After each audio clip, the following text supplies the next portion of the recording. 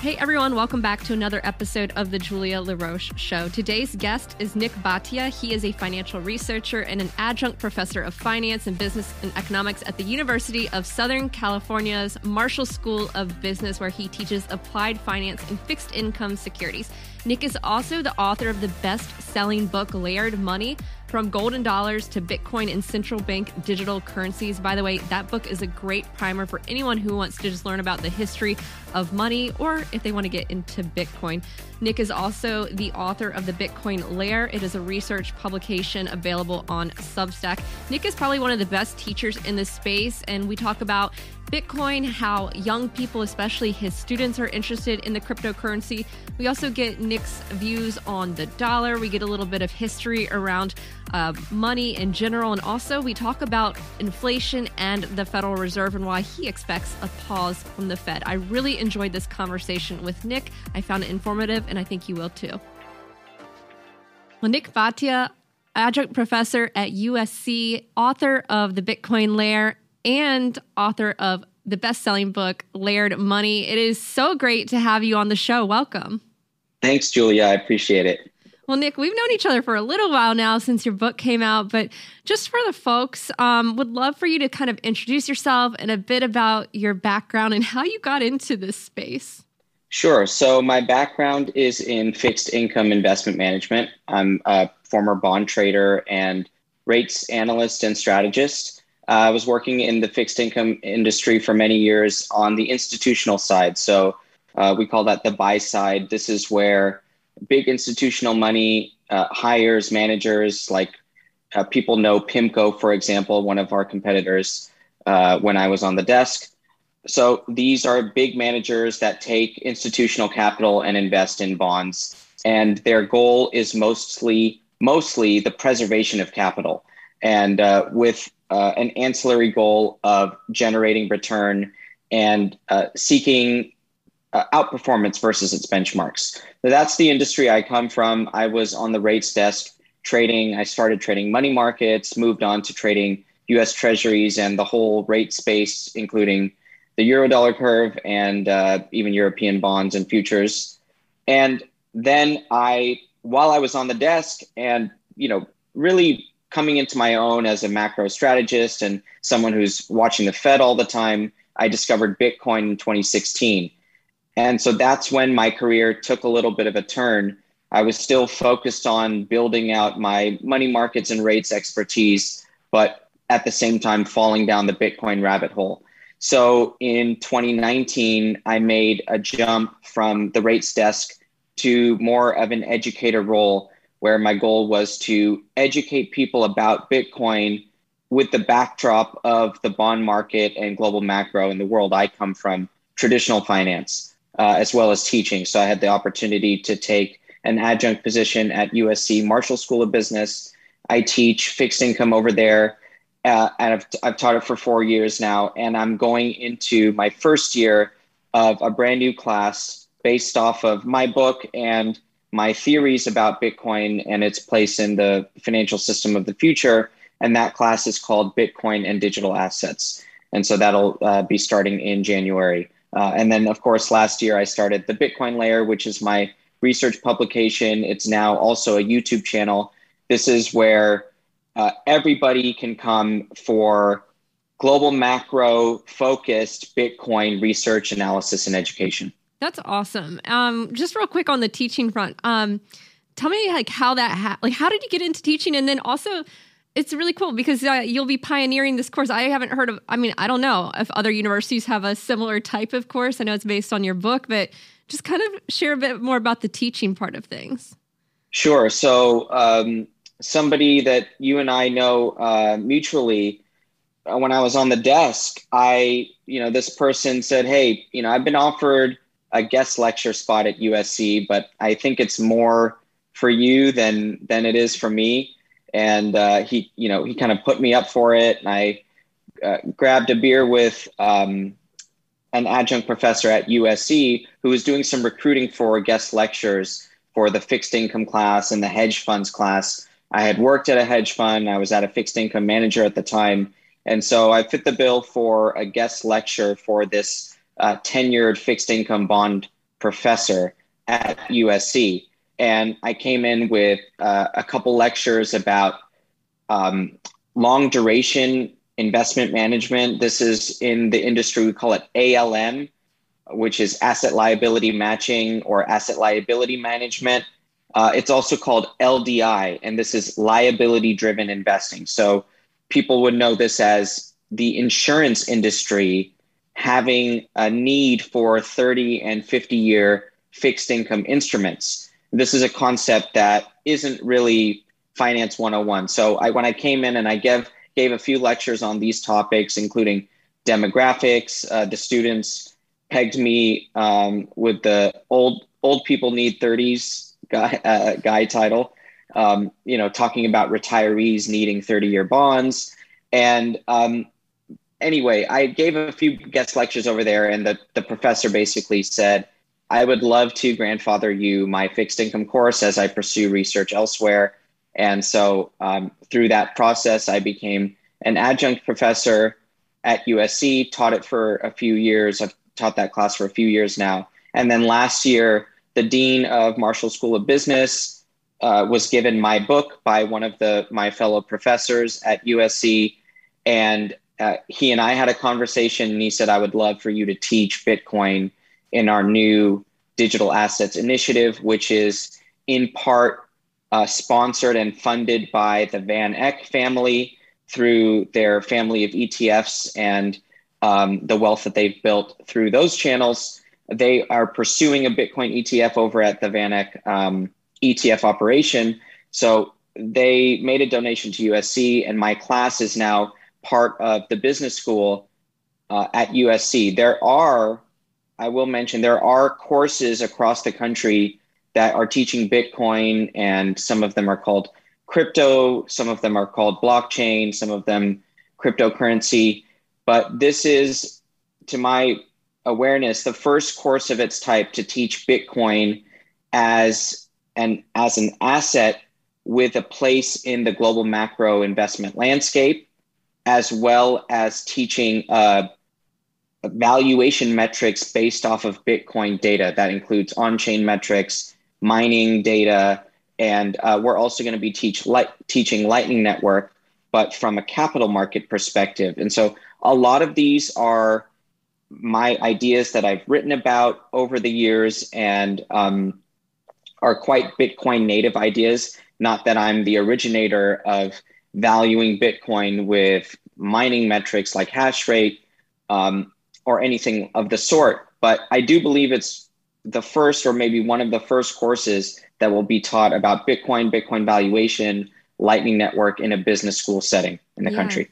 Tell me about how young people, students are kind of embracing this. I'd love to, you're on the ground. You used to talk to them all the time. What are you hearing from students as it relates to Bitcoin or crypto?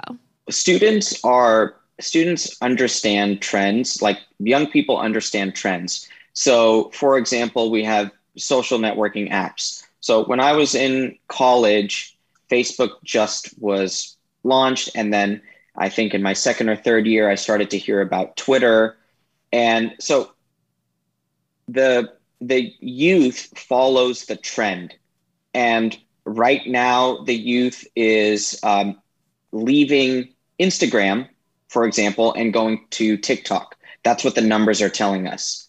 And so I mentioned these social network apps because part of the youth adopting technologies is their relationship with money. So young people use Venmo as one of their primary ways of using money. And Bitcoin and cryptocurrency in general, and that even includes this new wave of NFTs, which is minuscule, but it's part of this ecosystem. All of these things the students are aware, the young people are aware that this is clearly the future. It's like when people generally discover Bitcoin, they sense this future built technology that is a huge advance from traditional. So if anybody were to send a bank wire and then go send a Bitcoin transaction, The difference is night and day. They will be able to see the advantages and disadvantages. It's very similar to going to the post office and actually mailing a letter versus sending an email. The difference is night and day.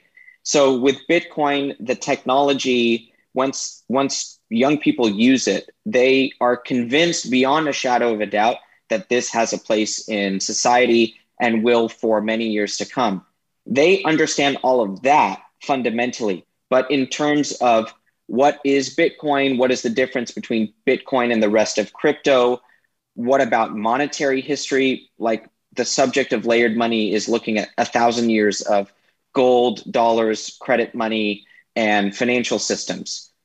All of those things, it's just as anybody else in the world that you'll see that only a small percentage of the population is financially literate and in terms of monetary systems, credit money, the difference between gold, dollars, and fiat money is the term that is more colloquial. All of those concepts, I feel that students are just about the same as the rest of the populace. But in terms of trying to convince them that Bitcoin is the future, you don't need to do that.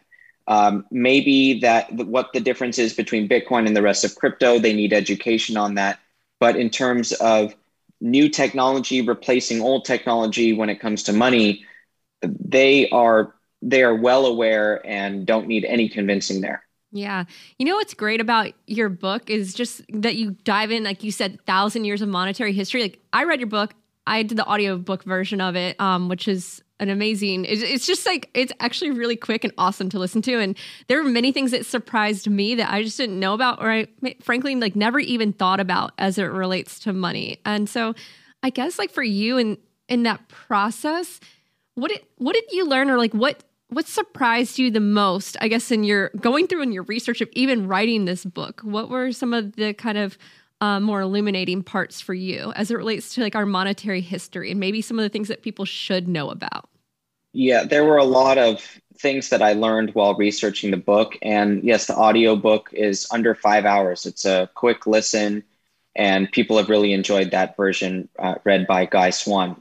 So thank you for mentioning that. But yes, I learned so much about monetary history, especially the part from the 13th century to about the 17th, 18th century, just going to Europe and learning about how credit money came about to be used across the continent, how discounting and money markets were really invented in 15th century, 16th century Antwerp.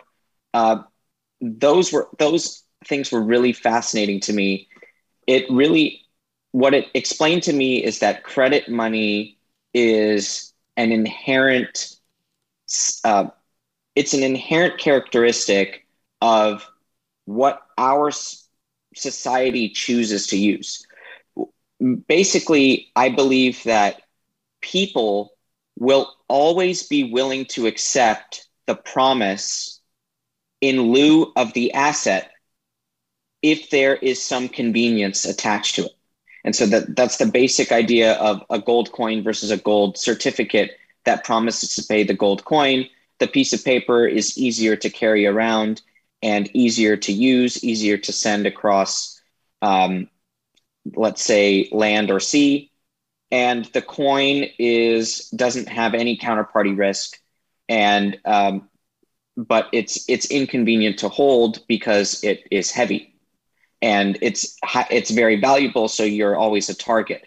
These pros and cons to what I call first layer money and second layer money, or people will understand them as assets and liabilities, this hierarchy of money is part of our species and the way that we deal with money. Credit has always been something that has been accepted at its face value because we have this tendency to establish trust systems of trust. The dollar and the banking system and the Fed is all a trust system, and it's not linked to gold anymore. It used to be, and that is more recent history. I think more people that are familiar with Bitcoin will understand that gold and the dollar delinked in the early 70s. So we're only about 50 years into this experiment of non-gold linked government money.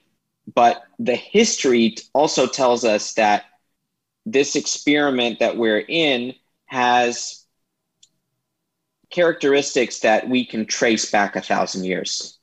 Let's explore that a bit about the characteristics that we can trace back. Let's tease that out. So it really, when I'm looking at, I give an example of an English goldsmith in, let's say, the 16th century.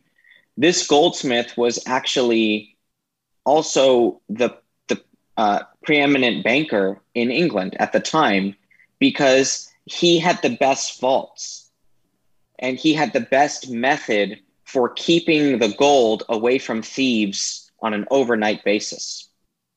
And because he was the best at that, he issued deposits that were pieces of paper that said, I, English goldsmith of the year 1500, promise to pay the bearer of this certificate 1 gold coin that's stored in my vault on demand.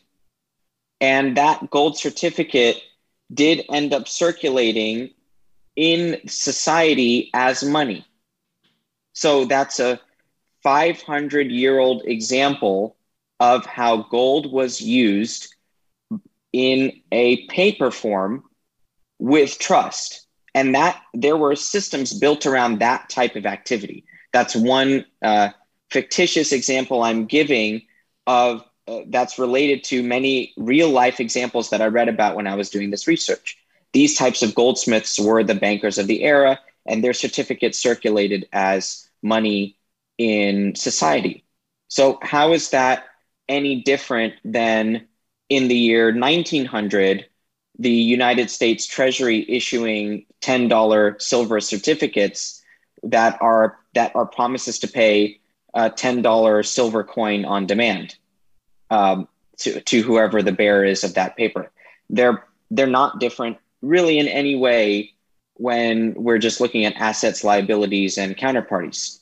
And so that is evidence to me that human beings tend to trust paper money. Now it's digital, in digital form. It's not paper anymore. Some parts of the world are still using paper. So these examples are important to hold on to in order to educate the entire world, not just the USA, where cash is mostly disappearing from our daily transactions. Mm-hmm. It was interesting too in the book, like just kind of like the rise and decline of different currencies that you looked at, and you brought up this idea of trust. So let's talk about now, like with the U.S. dollar. How do you view the U.S. dollar? Do you think that it's broken? Like, what are your views there? Yes. So the U.S. dollar is, again, a credit money system.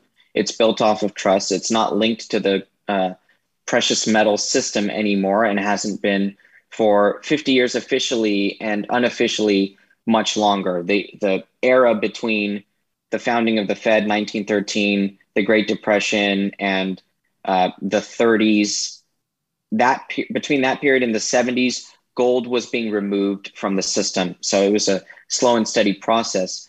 And then in 2007, August of 2007, something I write about in the book, the Eurodollar system, which is the offshore system of the US dollar currency that's issued by historically European banks and now banks all over the world, that system broke down in terms of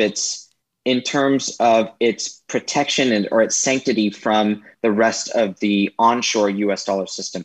Basically, the fact that this system had run out of control, it showed itself to the market in August of 2007. That is when we see in the capital markets, the spread of LIBOR to Fed funds separate for the first time meaningfully. And now it is our metric for financial crisis. It's the spread between the offshore and the onshore system in terms of dollar risk.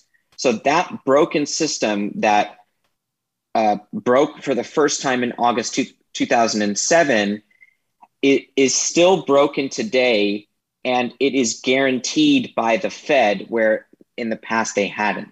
So in December of 2007, 4 months after the system broke, the Fed came in and instituted a foreign exchange swap line with the European Central Bank, basically in order to backstop European banks that had lent dollars into existence outside of the Federal Reserve system.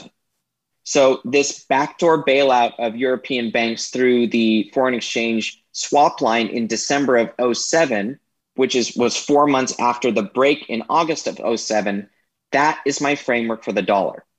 It is a post-August '07 dollar in which the Fed has basically become the lender of only resort for the entire world's banking system. And I do mean the entire world, because the European banks are where the outsized amount of bad dollar loans that are called euro dollars, meaning they're dollars issued in Europe or outside of the US, outside of the Federal Reserve jurisdiction banking system. So that is the state of our dollar system. It's a broken one that has a permanent bailout on it by the Fed. The permanent bailout is working in that the dollar isn't dying. It's actually rallying relative to all other government currencies.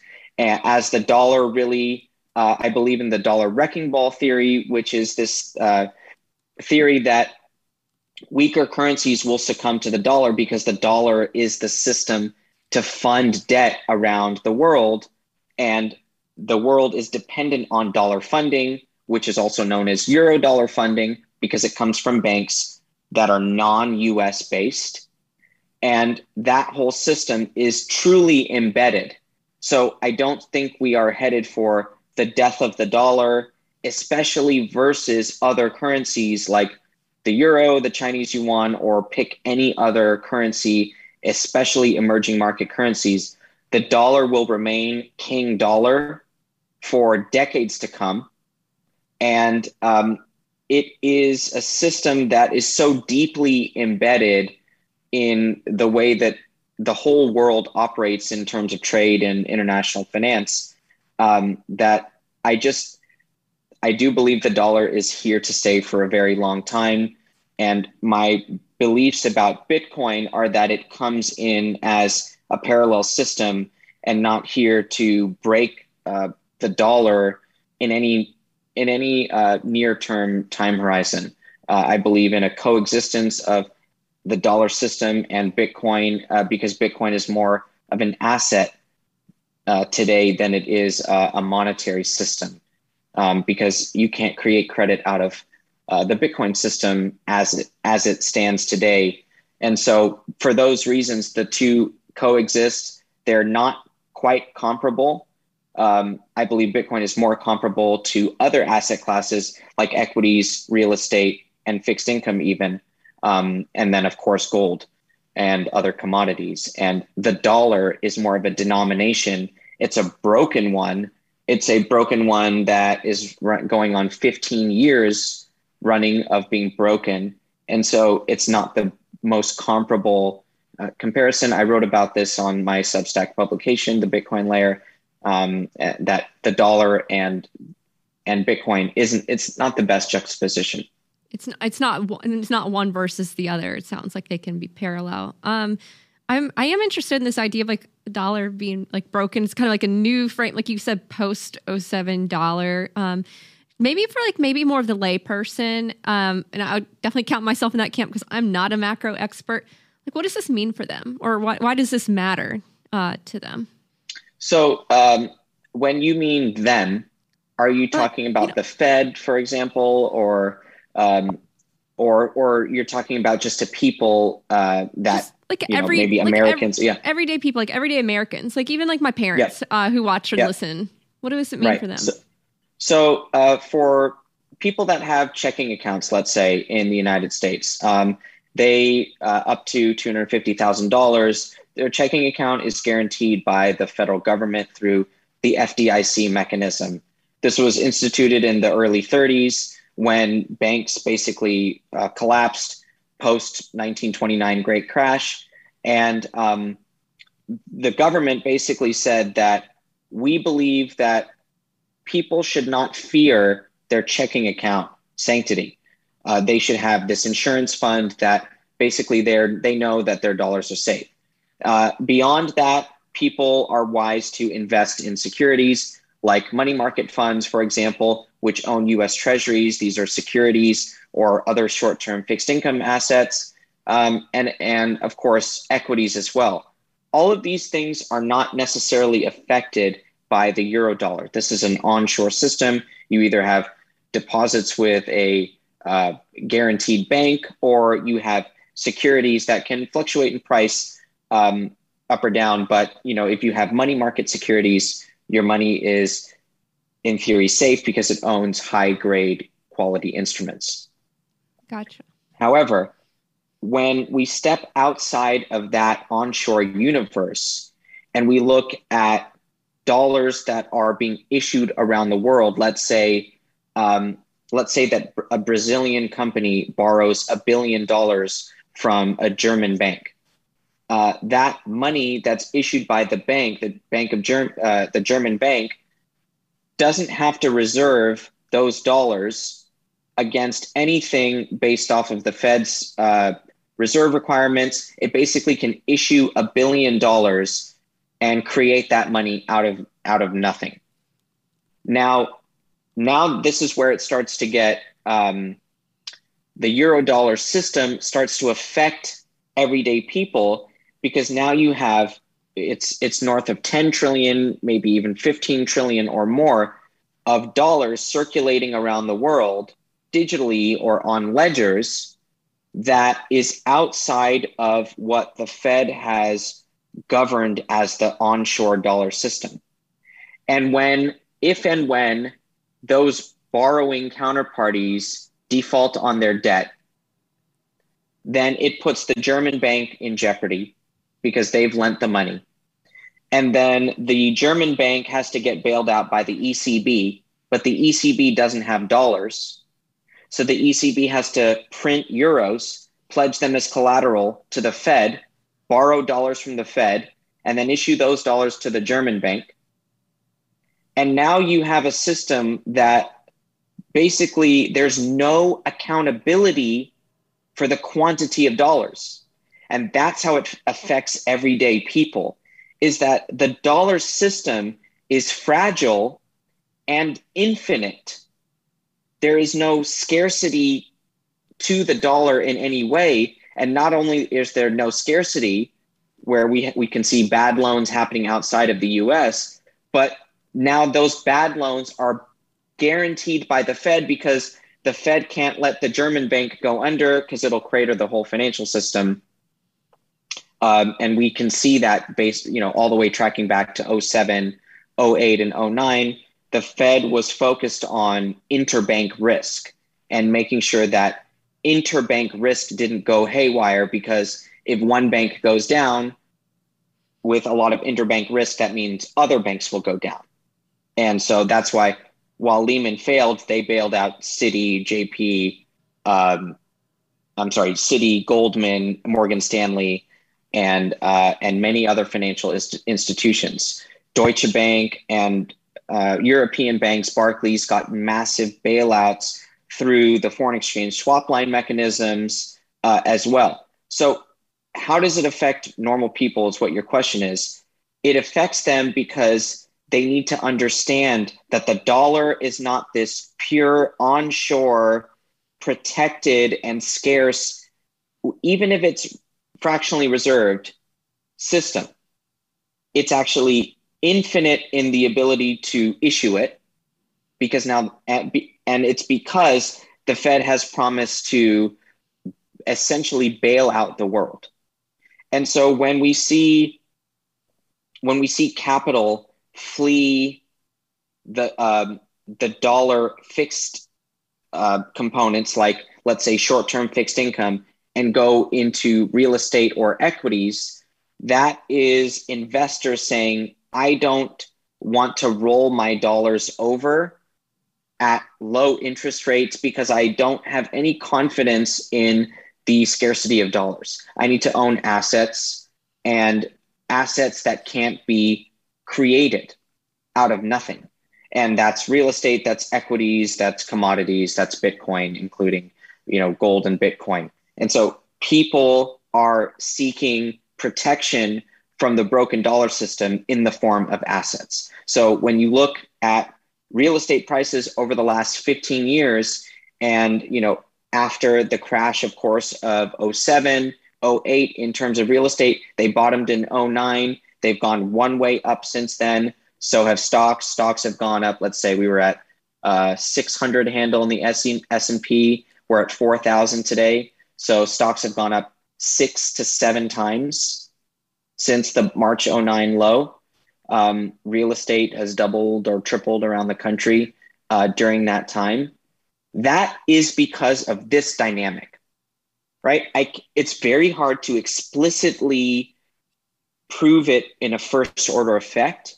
But when you step back and you look at what is happening, you're able to draw these connections. And that's what I tried to do a little bit with layered money. I try to do that with the Bitcoin layer as well, where I explain the role of the broken euro-dollar system in all of what, the asset prices that we're seeing.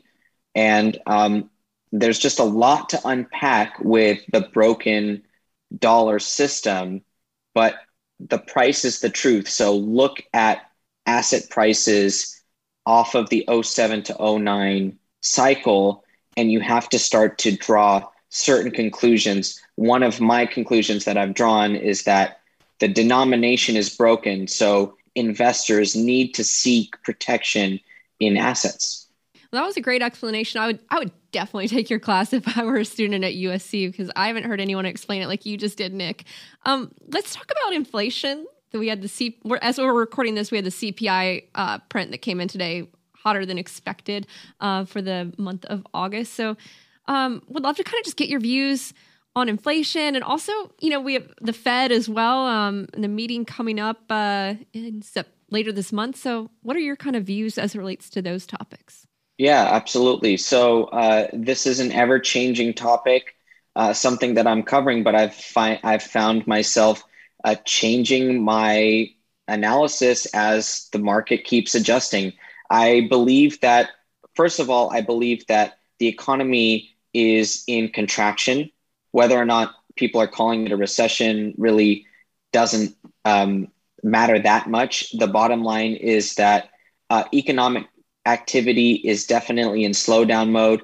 Higher interest rates have definitely choked off real estate activity, consumer activity. We've seen that from the data. So as the slowdown happens, I believe that the Fed is not going to pivot and start cutting rates, but that they will pause and let the market digest these higher interest rates and let the economy go through this, or try to attempt the soft landing. That's what the Fed wants. So for those reasons, I've been writing about how I believe that we're heading for a pause sometime soon. Now, with inflation still at above 8% on the annual, I was looking for a second or the first true monthly decline in inflation. We didn't get that. We still see core inflation going up at 0.6% month over month. All of that is to say that inflation is still running very hot. There are marginal slowdowns, right? We went from 9.1% year over year inflation. Now we're down to about 8.3% year over year inflation. So there is some moderation in inflation, but we're still above 8. The Fed's goal is 2. And even if they move that goal and say, maybe 2 to 3% or something like that, we are still a mile and a half away from the Fed's goal on inflation. So what does that mean for monetary policy? Tighter, tighter, tighter. And so right now, the Fed's upper bound is at 2.5%. Next week, they will raise that to 3.25%. But you see how quickly markets are changing. Up until last week, when we had this Wall Street Journal leak, basically the Fed is now communicating what it's going to do through the Wall Street Journal. a few days or a week or two ahead of time. We got the leak that Fed is going to go 75. Okay, up until that point, the market was still trading 60 something basis points, meaning it wasn't sure if it was going to be 50 or 75. Then the Wall Street Journal leak, then the market moves to 75. Then we get the CPI this morning, and the market is now pricing in a 25% chance of a 100 basis point rate hike next week. So the market is moving fast, and the Fed isn't sending out anybody to say, hey, we're going to pause soon. And so that absence of any pause rhetoric, and the Jackson Hole speech a couple weeks ago really locked this in. The Fed wants to bring it down no matter what. And so we would be fools to discount right now what the Fed says they're going to do over the next couple meetings. Now, anything can happen by December. We're only in September. Anything can happen by December, but clearly nothing was going to happen to change next week's hike. It doesn't look like anything is going to change to affect November's hike now either. So we will continue at the Bitcoin layer. We will continue to watch the data. I do believe that the economy is slowing and the Fed will have to pause its hikes. But I also believe that when it gets to the pause, it'll keep it there for a long time. This idea that we're going to get QE soon or rate cuts soon is nonsense. That is not at the front of anybody's tongue, because we're not even getting them talking about the pause, let alone cuts, let alone QE. We're still in aggressive QT, balance sheet unwind. The Fed might even go out and sell mortgage-backed securities. That would put pressure on volatility and other asset classes. All of these things are in play right now, as the Fed is basically not giving any indication that we're in for a pause. So rates are adjusting.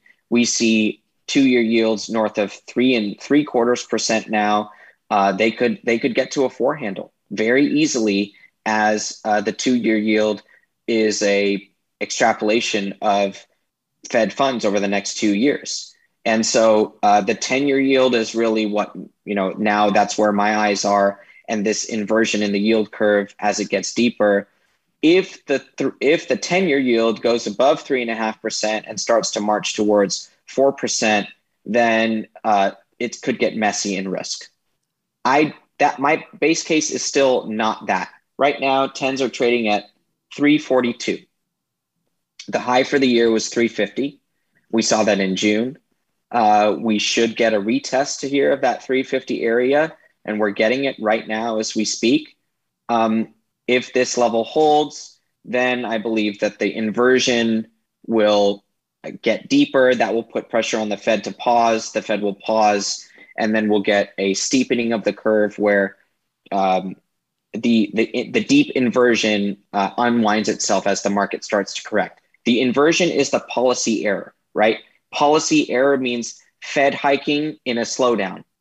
10-year yields coming down relative to 2-year yields, as 2-year yields reflect monetary policy tightening and 10-year yields reflect a slower economy. So that inversion, that deep inversion, will reverse course when the Fed announces its pause.